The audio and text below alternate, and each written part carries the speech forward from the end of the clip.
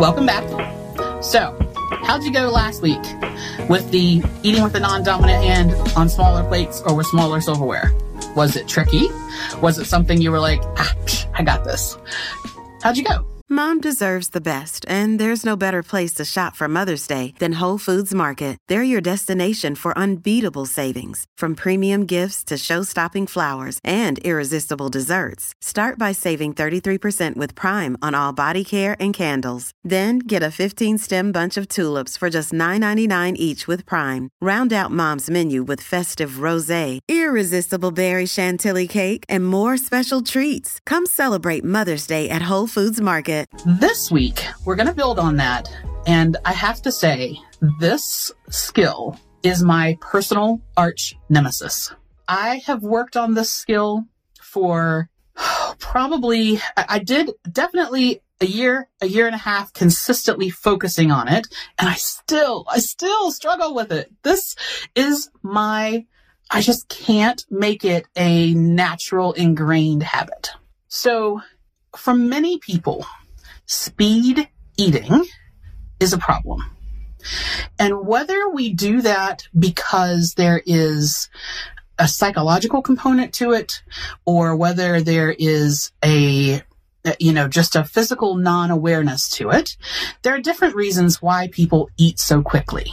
Now, in my personal case, there is a panic involved around food that has to do with disordered eating habits. And basically what for me that means is that there is anxiety involved around eating.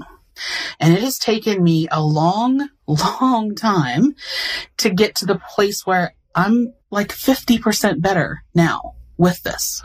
I remember that when I did WW the first time, so I was living in New Zealand, and this was like 2005. And at the time, the program was Momentum. And I would point out a plate of what I wanted. So let's say that I was at an event, and today is really, for me, kind of apropos for this being that it's game day. Now, I'm not a game girl, so it doesn't matter to me one way or the other. But I would be at an event. And in New Zealand, barbecues, the weather is so mild a lot of the time that, they are grilling kind of all year round. And barbecues are a really common thing, and everybody kind of brings something. So it's like potluck, 4th of July, all year. And I would go to an event like that. I would make a plate. I would point it. I would know exactly what I wanted, exactly how much it was. Everything was accounted for. And inevitably, somebody, a friend or my husband, would pick stuff off my plate. And in general, I saved what I wanted the most for last. So it started out with them just being unaware. We would be out somewhere and somebody would pick something off my plate. I tell you, I'm like Joey. Don't pick food off my plate. Sometimes it's because I've already counted for it and I don't want to recount it. Sometimes it's because there is no more of that item. And especially if I was saving it and I really wanted to end my meal with that and you just ate it. No. So I started, and this isn't where all this started, but this was just a good example of why I had to shift what I was doing, and I started eating things faster, and I started eating things to the side or sitting slightly away because I was there was this frustration and anxiety over this food. So I've always eaten quickly, but it became worse over a series of things. And that's just kind of one of those things that did it for me. And what that meant is that I would have something in my mouth, and then before I had even swallowed that or had a chance to breathe, I was putting another bite in my mouth. And then I got to the point where I wasn't really chewing. I was just, if it was not something that required a whole lot of chewing, I'd squish it against the roof of my mouth and swallow it. And we were done.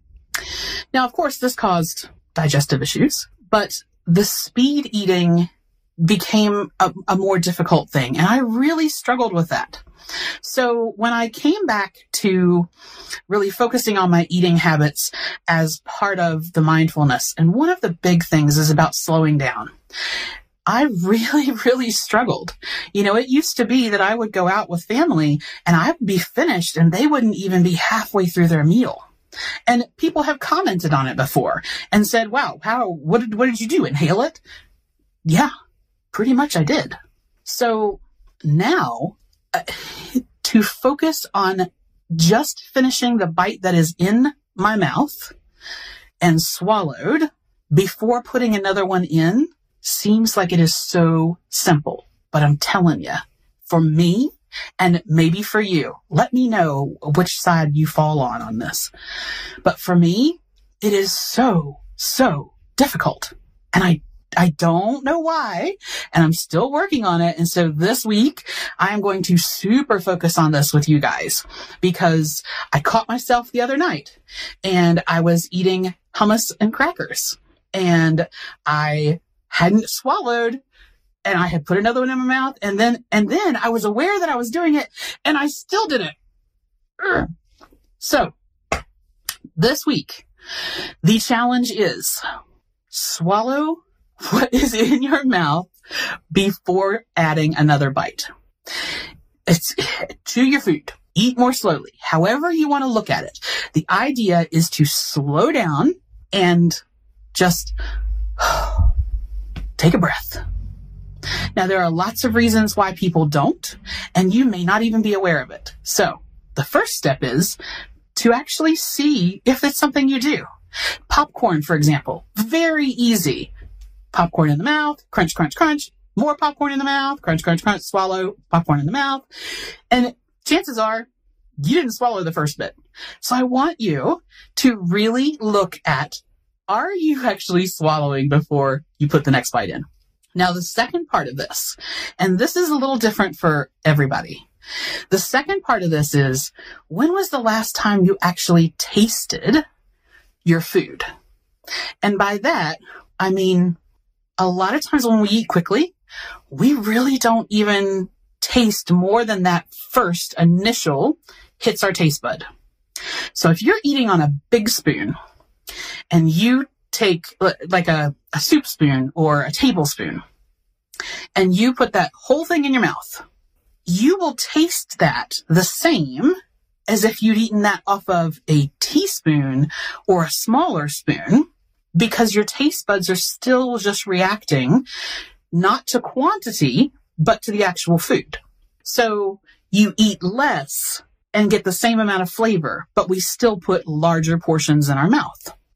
And then the other aspect of that is, are you actually tasting what you're eating past that first bite? And when we slow down and actually chew something long enough to recognize the flavor, sometimes we work out that we don't even really like what it is that we're eating, even though when we eat quickly, we've finished an entire serving and we really may have only wanted the taste of it for the first couple of bites. And then technically we're like, it's okay. If you have to cover something in sauce or condiment or butter or seasoning, chances are you don't actually like what it is that you're eating. It's just a carrier for the condiment.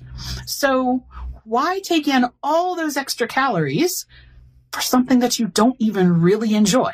So that's the second part of your challenge is, are you tasting your foods and do you actually like what it is that you're eating? And so I would love for you to tell me one thing that you tried this week that you discovered tasted different than you thought it did, or, either you really liked it once you slowed down and tasted it, or you realized that it wasn't really all that great and I don't need it. I don't want it. So that's your 2 challenges for the week. Finish what's in your mouth before you put something else in there, and taste what you're actually eating and decide in that moment if you really want that or if you just wanted a little taste of it and now you're kind of done.